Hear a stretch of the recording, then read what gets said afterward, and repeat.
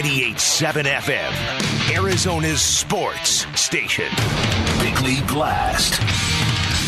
Perspective arrived when news broke that Kevin Durant would accept a trade to Boston or Philadelphia, which means his circle is expanding, which means it never really was about Phoenix, Arizona, not to the point we hoped, not to the point of obsession or exclusivity. So how do you feel now that Durant to Phoenix really feels like a flickering candle about to go out? Are you disappointed, relieved, a little of both? I know it's complicated, and for a lot of reasons. Many want the Suns to run it back, but are they good enough with what they have? Have they regressed? Are they a try-hard team not built for the postseason? And how fractured are they really, if at all, following what happened at the end of last season? And I wonder if James Jones' reported reluctance to not strip the team of all peripheral assets cost him a shot at Durant early on in the proceedings after he said he wanted to come to Phoenix. But there's a flip side to all that talent Durant brings to the floor.